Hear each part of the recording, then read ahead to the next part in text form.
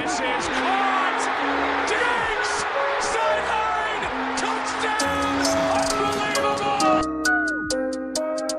They have done it. Chiefs are Super Bowl champions here in Miami. Curry, way downtown.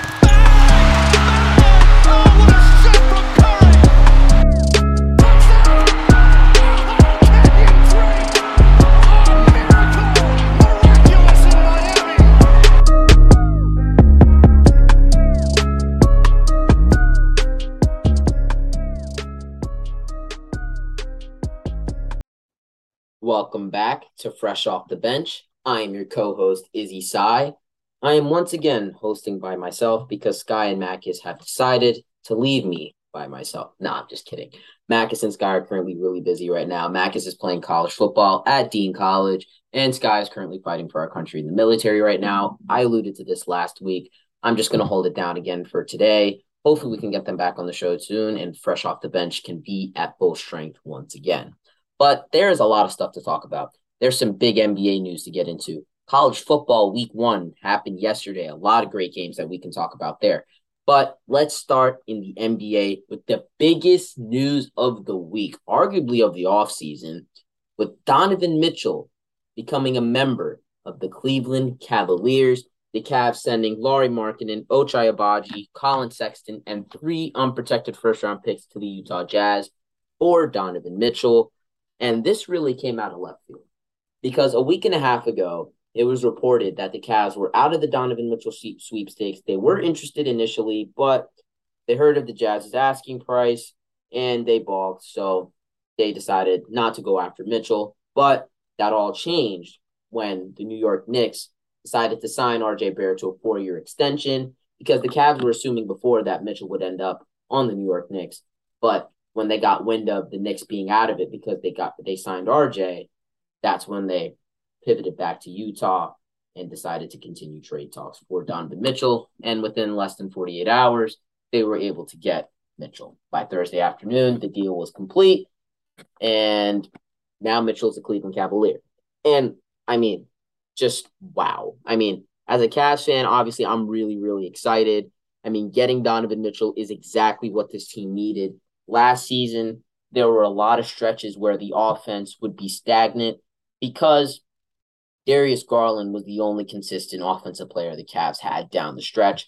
Yes, you had Karis LeVert, but he was really up and down. Evan Mobley, he's a rookie. His offensive game isn't really refined yet, so he wasn't really a consistent offensive option. Jared Allen, he was injured. He injured his finger, but he was able to come back in the play-in game, but he's not really known to be an offensive force. Kevin Love was up and down as well. He was runner-up for the 6th Man of the Year, but he's a lot older now, so you can't really rely on him to have consistent offensive production. This team really needed a consistent all-star level, 3-level scorer, and that is exactly what Donovan Mitchell brings, averaging over 25 points per game over the last few years. He's a great fit with Garland in the backcourt because Garland's playmaking is at an elite level right now, and Mitchell last year, you can even see that he needs another guard that he can play off of, a guard that's an elite playmaker. And Mike Conley is just not that guy anymore in Utah. So that's why there were stretches last year where the Jazz offense even struggled as well. But when you pair Mitchell with a dynamic playmaker like Darius Garland, that can really do wonders for the Cavs offense. And they already have a great defense. They already have Mobley and Allen are 2 of the best rim protectors in the NBA. Isaac Okoro is a great perimeter defender. Yes, they lose Markkanen, who was actually a pretty good defender for them last year when they used that 3-big lineup. But nonetheless, the Cavs still have the defensive personnel to succeed. And those worries about Garland and Mitchell fitting in defensively, yes, they won't be the best defenders in the world, but good luck trying to finish at the rim against Evan Mobley and Jared Allen. So, it's really a great trade-off for the Cavs here. They didn't have to give up any of their young core. Garland stays, Mobley stays, Allen stays. Mitchell's under contract for another 3 years. So this team has about a 3 to 4 year window, depending on a Mitchell extension, because Garland signed his extension this past offseason. Allen's under contract for another 4 years. Mobley's under team control for another 2 to 3 years, but he'll be eligible to sign an extension in 2 off seasons. So this team has a large window to start competing for titles. they're an instant contender in the Eastern Conference already. I think the ceiling for them this season, probably the second round. They could make the conference finals if everything goes right, if they get some favorable matchups. But I would say realistically, second round is probably their ceiling for this season. And that is completely fine for a team that won 19 games 3 years ago. So that would be the step in the right direction. Koby Altman, hats off to him. He's done a great job with this rebuild.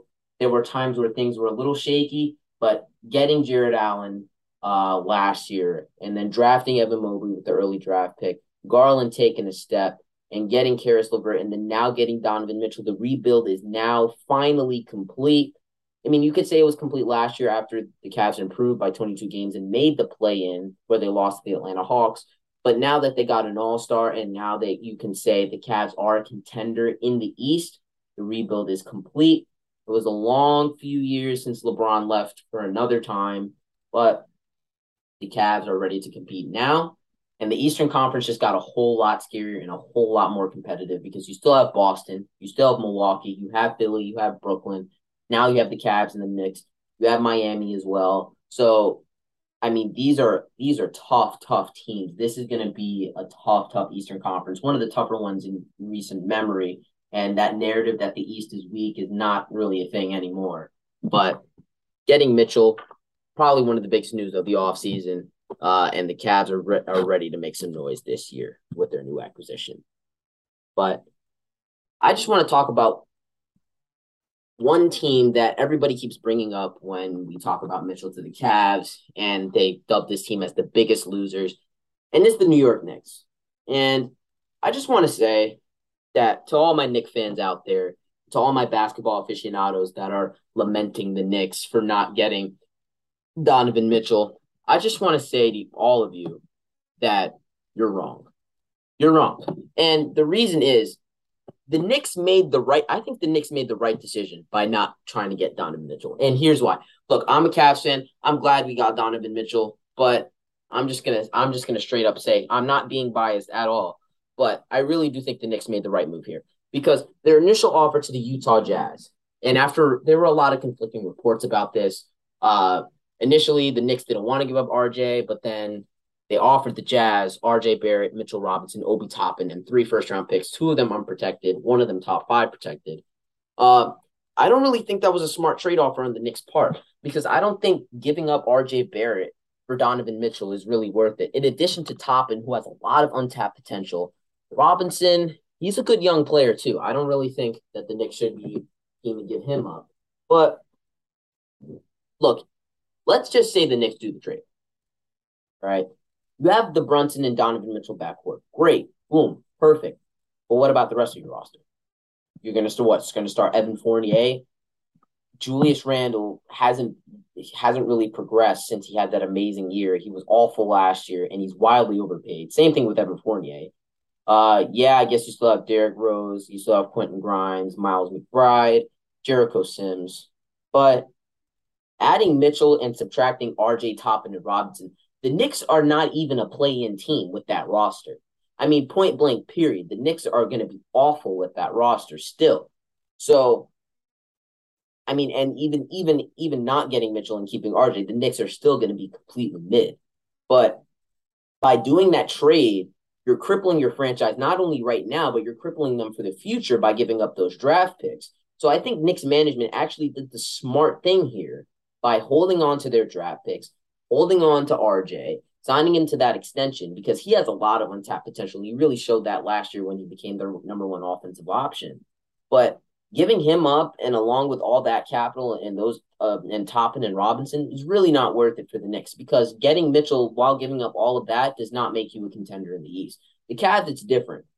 Like, they're ready to win right now. The Knicks are not ready to win right now as presently constructed. They have a lot of holes on the roster that they need to fill, including defensively. They don't have the best defensive personnel in the world, so they need to tighten that up a bit before they go after that superstar. If they already had, like, let's say a KD or a Kyrie by now or something like that, and then you want to give up RJ to get Donovan Mitchell, that would make so much sense. But as of right now, a roster that's already not ready to compete right now, as presently constructed, and then giving up your best young players for Donovan Mitchell and two unprotected first round picks, it makes no sense. I think Knicks management did the right thing here. I think that they did the right thing with holding on the Donovan Mitchell trade. They can try and get another superstar. Like I heard that they could try and get Shai Gilgeous-Alexander from OKC. I don't know how realistic that is. Maybe Dame in Portland doesn't pan out. Maybe they could try and go after Dame. I don't know how that would work with Brunson in the backcourt, but I mean, it's Dame. Knicks want a superstar. But I know Knicks fans are really upset that they didn't get that superstar that they really wanted. Well, not Donovan Mitchell, not super. He's a star, but that star that they've been craving for a long, long time. But again, I think it was the right move not getting Mitchell because you would cripple your team now and in the future. So the Knicks should wait, see how the team does this year, and then reevaluate and try to get another star next offseason if they have the cap space. So, Knicks fans and all my people out there that are lamenting the Knicks for this move, let's lay off them a little bit. They made the right decision here. So, that's just my 2 cents on the NBA news that's been going down. I'm going to take a short break, and then I will come back with some college football talk. Week 1 happened this past weekend, and there's a lot to get into. This is Fresh Off the Bench.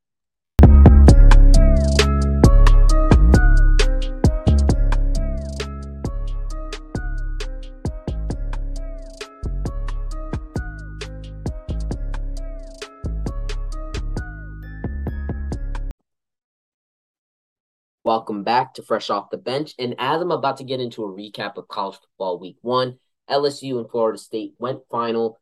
Florida State coming away with a 1-point victory. LSU went 99 yards in a minute 20 to try and tie the football game. They were down 1. They needed a game-tying extra point to send this game to overtime. The PAT was blocked. So Florida State escapes with the win. Huge victory. LSU was down 2 touchdowns at one point. Hats off to them for trying to come back. But, I mean, wow, what a crazy finish to a crazy game. But let's get into the meat of college football this weekend. Let's start in Columbus with the Ohio State Buckeyes taking on the Notre Dame Fighting Irish. And the Buckeyes really got off to a slow start. They only scored 1 touchdown in the first half, and they were down 10-7 at halftime.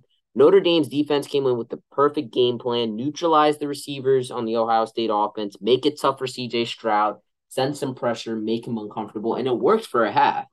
But that's when Ohio State flipped the switch in the second half. Their defense pitching a shutout, and the run game really coming alive. TreVeyon Henderson had 15 carries for 91 yards. Mayan Williams had 14 carries, 84 yards. Both of them averaged 6 yards a carry. Ohio State had 172 yards rushing, average 5 yards a carry as a team. However, the big news is Jackson Smith-Njigba, the best receiver in college football and Ohio State's best offensive player, arguably, was injured from the first quarter onwards. He did not really play that much in this game. He only had 2 catches for 3 yards, but that didn't matter because Ohio State was able to play and win and get the win. But what's really interesting is that Ohio State, they won this game by being physical and controlling the line of scrimmage on both sides of the ball in the second half. They were able to run the ball late. They milked 7 minutes of the fourth quarter by going 14 plays, 95 yards, 7 minutes and 6 seconds, ending with a 2-yard run by Mayan Williams. They ran the ball that drive. Stroud was able to extend some plays with his legs and throw some incredible sideline passes. I mean, just wow. Like, he was really threading the needle, showing America why he's the best quarterback in college football. I mean, Jim Knowles, the new defensive coordinator for the Ohio State Buckeyes, I mean, he did a really good job with the defense as well. They pitched a shutout in the second half. And I mean, a game like this last year, Ohio State probably loses. The offense not putting points on the board, and their defense last year was absolutely horrendous. So Notre Dame probably would have had a lot of success if this was last year's defense. But Knowles did a great job disguising coverages, disguising blitzes. He did a great job. Tommy Eichenberg, captain of the defense, took a step this game, 2 sacks, 2 tackles for loss. I mean, if this is a sign of things to come for the Buckeyes, the rest of the country should be scared, because if they can play defense like this week in and week out, and if their offense can figure it out and get back to form, this is the best team in America by far. And they showed that against Notre Dame, that they can win an ugly physical football game, and they were able to do that this past Saturday. As for the Fighting Irish, gets a little easier coming up. They got Marshall, California, North Carolina. They don't play a ranked opponent for the rest of the month, but you know, they showed some fight, and Marcus Freeman in his first year could have some success at Notre Dame.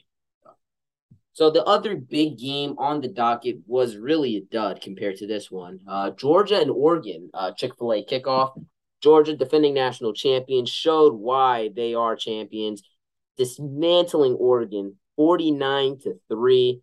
I mean, it was just a really, really bad game. Bad debut for Oregon QB Bo Nix coming in from Auburn. He did not have a great game. 21 of 37, 173 yards, 2 picks. He was not good at all. They couldn't get anything going on the ground as well. Georgia really had them bottled up. I mean, Georgia, what's really amazing is that this team lost 15 players to the NFL draft, and they're still able to dominate teams like this. Hats off to Kirby Smart, the head coach, doing a great job recruiting, doing a great job preparing his guys. This team is just loaded once again. Stetson Bennett threw for a career high 368 yards in what seems to be his 10th year in college football. But, I mean, hey, the guy was balling out. Kenny McIntosh, 9 catches, 117 yards for them. Brock Bowers had a pretty good game as well. Darnell Washington, they showed America why they are the best tight end room in America, making some incredible plays, including Darnell Washington. He's 6'7", 270 pounds, and he was hurdling a dude for a 25-yard gain. I mean, that was just an incredible play to watch. But Georgia, once again, showing the heart of a champion, showing that they are still dangerous. Their schedule is really lightening up as well. They got Stanford, South Carolina, Kent State, Missouri, Auburn, Vanderbilt, and then obviously the big rivalry game with Florida on October 29th. But this is a really light schedule for them. I think that they probably will win the SEC again. I think that they are actually, I wouldn't say they will win the SEC again because Alabama is still one of the better teams. But I think Georgia will get back to the college football playoff with Alabama probably being their only loss, or they could really go undefeated if their defense plays the way that they did against Oregon. So, I mean, Georgia here to stay, dominant week 1 win. Now, one of the crazier games on the schedule, UNC and Appalachian State. Appalachian State scored 40 points in the fourth quarter, and they still lost 63-61. UNC really almost blew this game, but it was an offensive show. Drake May for the Tar Heels, he went 24-35, 352 yards, 4 touchdowns. Also had a touchdown on the ground. Chase Bryce for Appalachian State, he had 361 yards passing, 6 touchdowns. I mean, he was incredible, and almost led a big comeback for Appalachian State. They were down 20 heading into the fourth quarter, and they were able to get within 2 at one point. They couldn't get the tying 2-point conversion. So that's why UNC was able to come away with the win. But this is one of the crazier games on the schedule. I mean, it was just a really, really entertaining game to watch.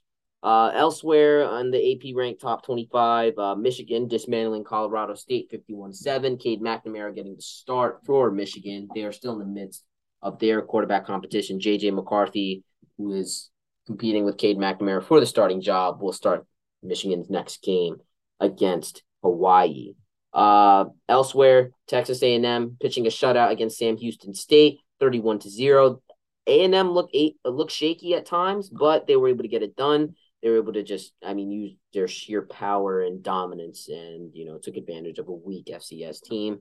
Iowa beat South Dakota State without scoring a touchdown, 7-3. They had a pair of safeties from their defense and a field goal. That's how they got to 7 points. They didn't even score a touchdown. They got to really fix that offense in Iowa because once they get to Big Ten play, they're not going to have that same luxury of not scoring a touchdown in winning games. So they really need to tighten up that offense, but that defense looks really, really scary. Arkansas and Cincinnati making the college football playoff last year, lost a lot of talent in the NFL, not really expected to make much noise this year. They lost by 7 to Arkansas. KJ Jefferson had a big game for Arkansas. He had 223 yards passing, 3 passing touchdowns, and 1 on the ground as well. Elsewhere, Ole Miss getting the win over Troy. Lane Kiffin's team looking great. Jackson Dart, the new starting quarterback, replacing Matt Corral. He looked good, 18-27, 154 yards, and a touchdown. You also showed some big ability with his legs. He had a 36-yard run in this game as well. Ole Miss gets the win, 28-10.